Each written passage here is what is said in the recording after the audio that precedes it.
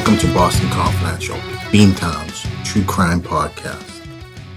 Boston is a great city, but there's more to it than the Freedom Trail and Fenway Park. There's a startling underbelly to the city, and Boston Confidential will take you on a guided tour of the dark side of the Athens of America, Boston, Massachusetts. Hey everybody, welcome back to Boston Confidential. My name's Barry McGuire and I'm your host. I'm a 20-year private investigator on the streets of Boston, and I help run a company called Impact Due Diligence Investigations. If there's anything you need in terms of investigative services, feel free to give me a call at Impact. And if I can't help you directly, I'll certainly direct you to the best person or agency. All right, guys, we're going to get right to it. Today's case is the case of Christa Worthington in Truro, Massachusetts. If you don't really know where Truro is, it is on Cape Cod, very far down. It borders Provincetown and Eastham. And if you think of Provincetown as a flexed arm, Truro is right at the wrist area of Cape Cod, I guess you could say. It's an absolutely beautiful spot. It's called the Garden of Eden of Massachusetts, and that's an accurate description. Truro is real Cape Cod. Old timers used to say that real Cape Cod didn't begin until Orleans, which is a couple towns up from Truro. But Truro is still a fishing village. It has beautiful dunes, beautiful beaches, and a lot of money. But one thing that is kind of strange about Truro, it is for natives. Summer people certainly come in and they populate the area, and the year-round residents love them because that's their living. But it's kind of a cloistered space, a lot of artists, and in the wintertime, the place is barren. It's still a beautiful landscape, but people flee. The population plummets. It's already a small town, but in the wintertime, there's barely anybody there. The Worthingtons are pretty prominent members of the community there. They own several bayfront homes, a string of them, and a lot of these properties overlook the bay, so they're very expensive. The money comes from Toppy Worthington, and I think before him, Toppy Worthington is Christa Worthington's dad. He was a Harvard-educated lawyer, and when he was a younger man, he bought all kinds of real estate in Truro. So Christa Worthington and the rest of the Worthingtons were kind of like royalty in Truro. Christa Worthington and her family grew up in Hingham, Massachusetts, an affluent community. It's naturally north of Cape Cod, but south of Boston. It's south of Boston by about 35 miles. Christa did very well in this ritzy community. She did well in the local school system and went on to Vassar College. Christa really came into her own at Vassar College. She always had a love for fashion, but at Vassar College, it really came to the forefront. She graduated from Vassar and went to Manhattan. She shortly thereafter became a writer for Women's Wear Daily. She also wrote for Elle magazine and the New York Times. So Christa's professional career was going gangbusters, but her personal life was always a bit of a shambles. It was relationship after relationship, and none of them ever seemed to be really good or healthy for her. And she had contemplated a life without children at a certain point, and it appeared she was getting fed up with the Manhattan lifestyle. Christa always seemed to be concerned with having children or not having children. In the 1990s, she wrote a pretty groundbreaking article for Harper's Bazaar about being a woman and wanting a child, but not wanting so much the father in the child's life. And she asked, the scene she returned to in Truro, Mass. was her father had kind of gone off the rails. He was a rich man, but he was what they would describe as a serial philanderer, I think. As Christa was growing up, he had many girlfriends, and maybe this contributed to Christina's less than stellar love life. Maybe she couldn't trust because she saw what her father had done to her mother.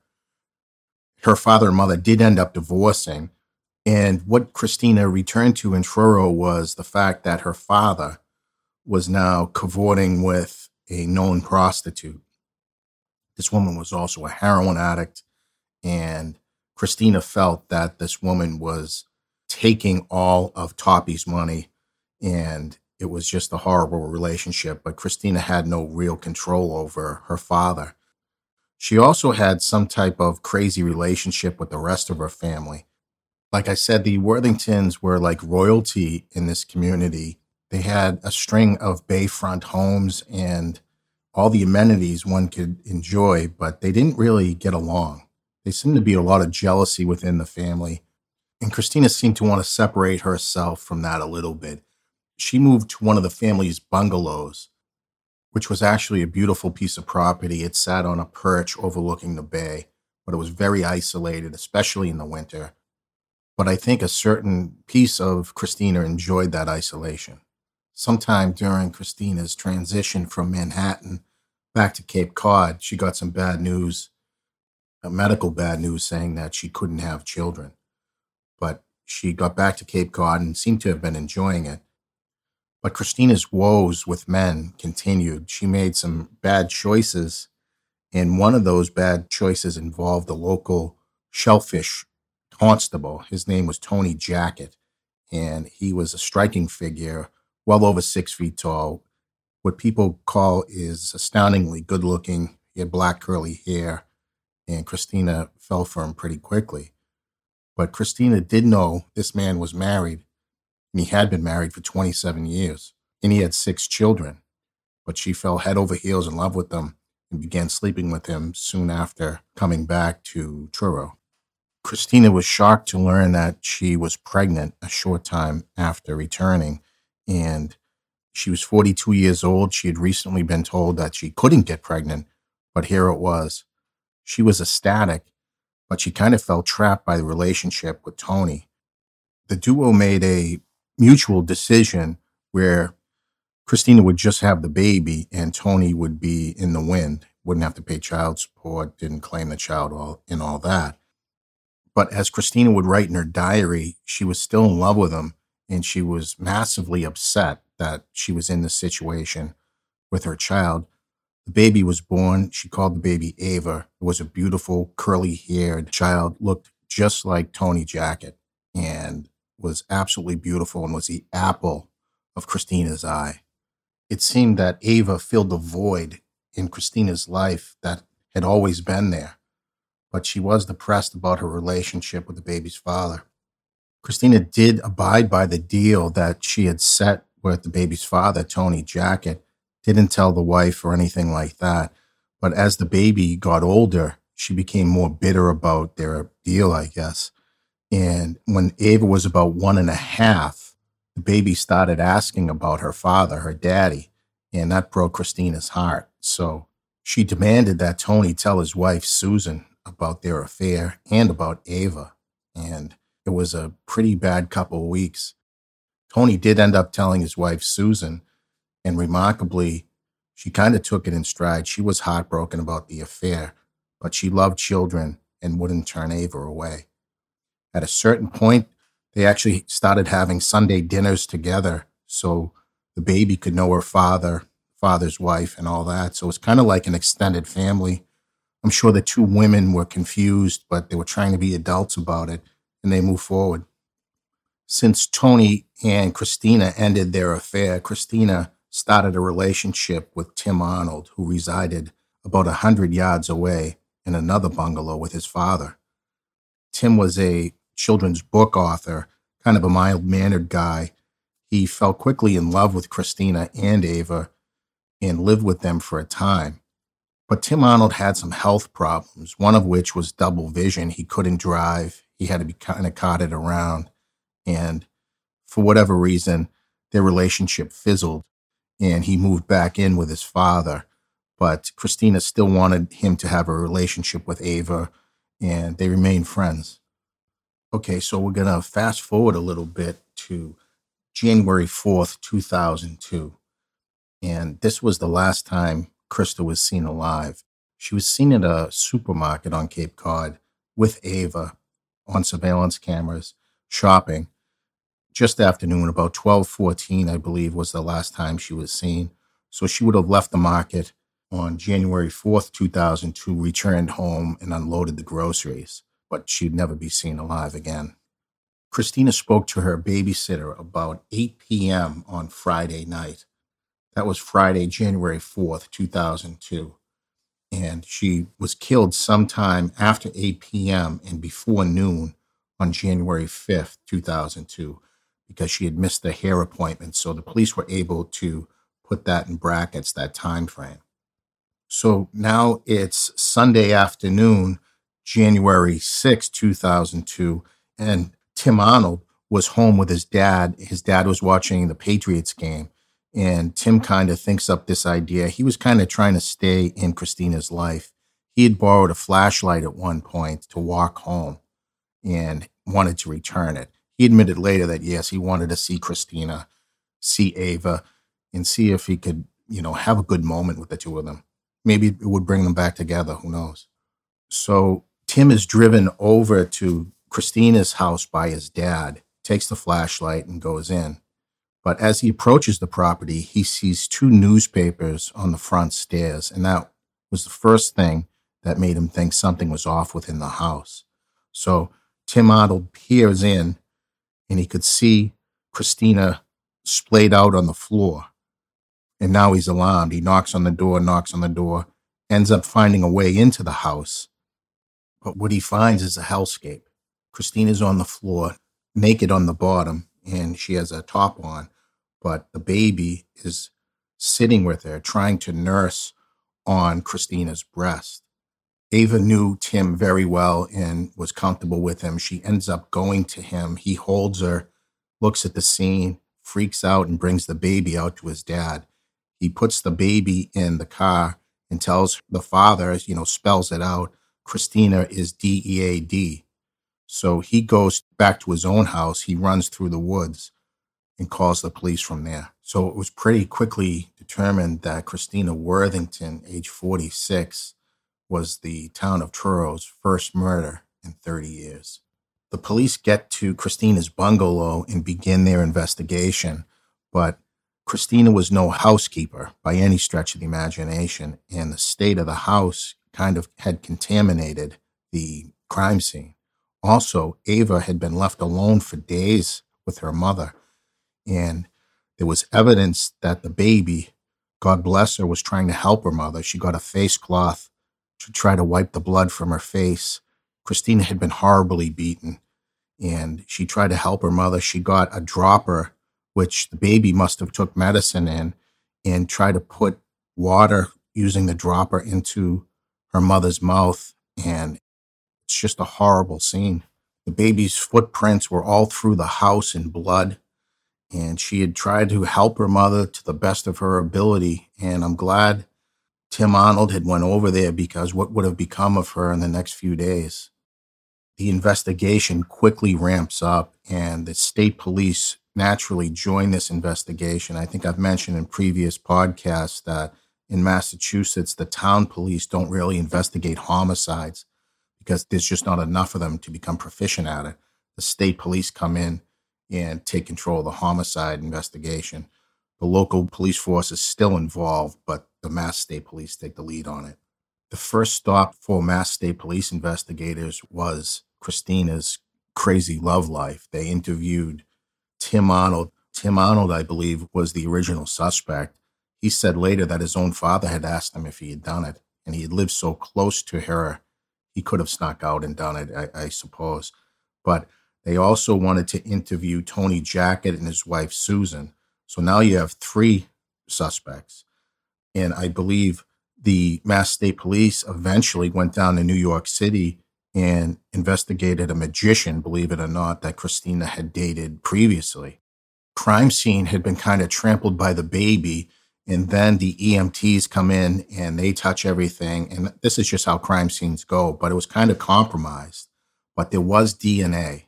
There was DNA inside of Christa Worthington and some skin cells DNA on her breast area. So the police at least had that.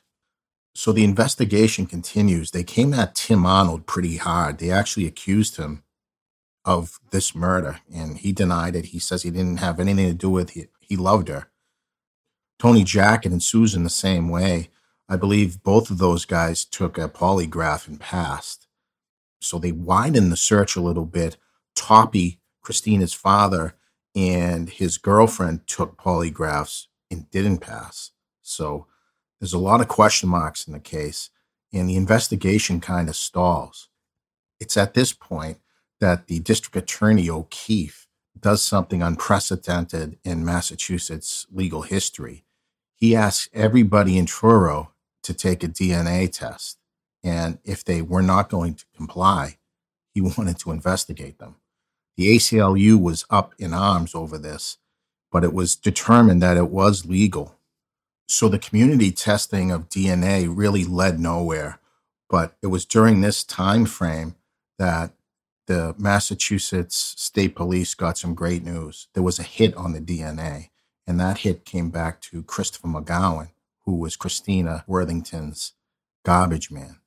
Naturally, McGowan had been interviewed beforehand because that's the type of thing they do. They'll investigate garbage man, the gardener, the cook, whomever has contact with the victim.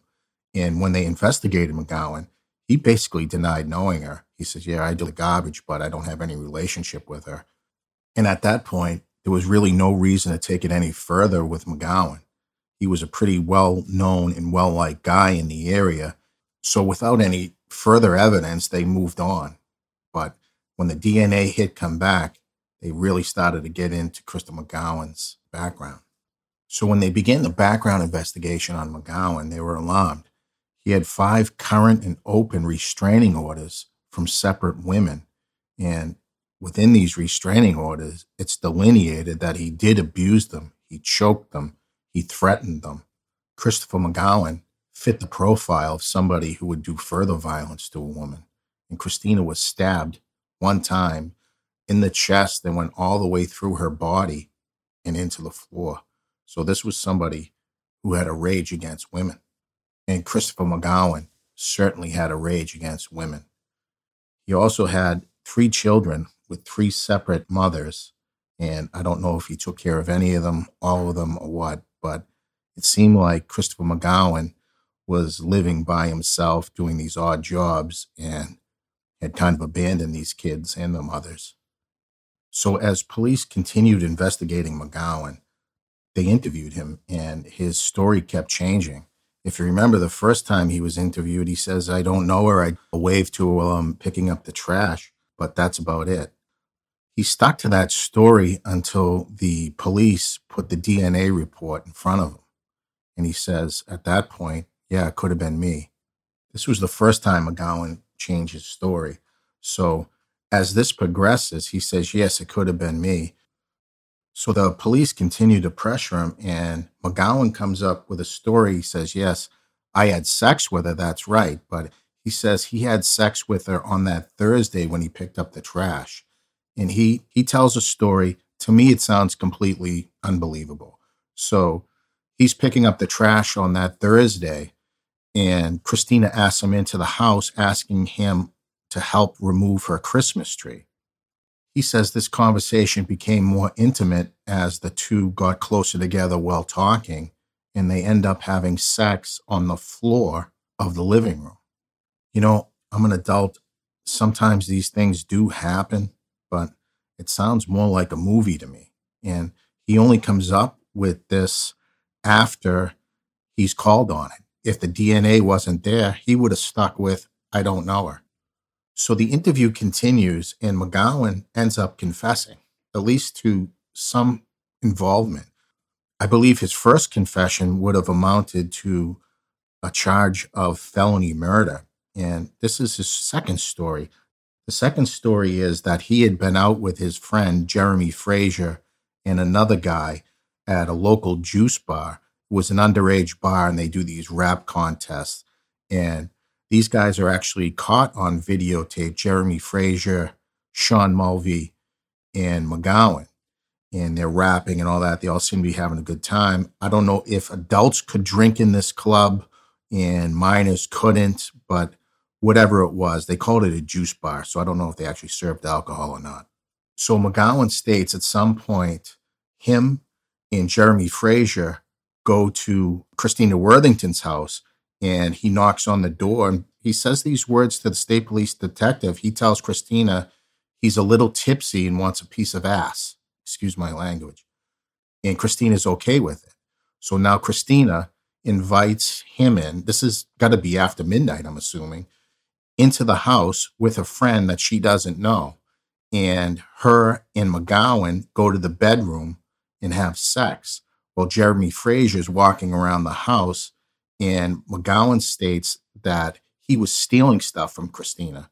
So McGowan and Frazier are ready to leave, but now Christina comes out of the house screaming that she's been robbed. And at that point, Jeremy starts punching her. And McGowan admits he starts punching her. And then he says, we put the boots to her. And don't forget, Christina was thoroughly beat up. And he starts kicking her. Frazier drags her back into the house, and there was evidence of somebody being dragged. He continues to beat her in the house, and he ends up stabbing her with a knife he finds on the sink or in the butcher block. Now, this story is a long way from the one that Christopher McGowan originally told. And don't forget, there's DNA from one person at that house. One person, Christopher McGowan. So the state police let him box himself in, and they say at the end of this portion of the statement that the state police have accounted for Jeremy Frazier's whereabouts after the wrap party at the juice bar. And McGowan responds that, and I quote, well, then I guess it's all on me. Well, I guess it is, because that's a confession. So I got to interrupt here a little bit. Before this interview took place, the state police told him that they wanted to record their interview. McGowan was totally against it. He didn't want it audio recorded, and he didn't want it video recorded. And in Massachusetts, a defendant or a suspect has the right to do that. And he did sign a waiver. So it comes out in trial that this interview with the police wasn't audio or video recorded. But that was the wishes of the defendant. He knowingly signed a waiver and didn't want his interview recorded at all. So what the police end up with after this conversation with McGowan is a confession, which illustrated that he was culpable at a minimum for felony murder. And he had changed his story several times. I don't know her. We had sex the day before. It's a whole host of lies, and the state police did a good job boxing him in on that. McGowan's eventually arrested for the homicide, and they also charged him with rape in this case. And he was represented by a pretty famous defense attorney in Massachusetts called Robert George. He's an excellent attorney, and the district attorney knew he was going to be in front of a battle on this case. The case really stood on the DNA, but the DNA had been degraded, and that caused the criminalists to say that the sperm in the skin cells on Christina's body could have been there earlier, but they couldn't really put a tight time frame on it. The defense brought up the fact that there were several other viable suspects, including Jeremy Frazier, who testified in this case. But it all kept coming back to, yes, there were other viable suspects in this case, but there was only one with DNA at the house. There's only one person in the courtroom who denied really knowing her, and then admits when there's no other option that, yes, my DNA is inside her. Then he tries to throw his friend under the bus for this murder, thinking maybe he'll get off with less than first-degree murder. But when they can account for Jeremy Frazier's whereabouts, he says it's all on me. It's basically a confession, and it was almost impossible for the jury to get away from that. One thing I think I've neglected to mention is that Christopher McGowan's African American, so the race card was played during this, but the prosecutor stated that I can guarantee you that if this defendant was white, he'd be facing the same exact charges in the same exact courtroom.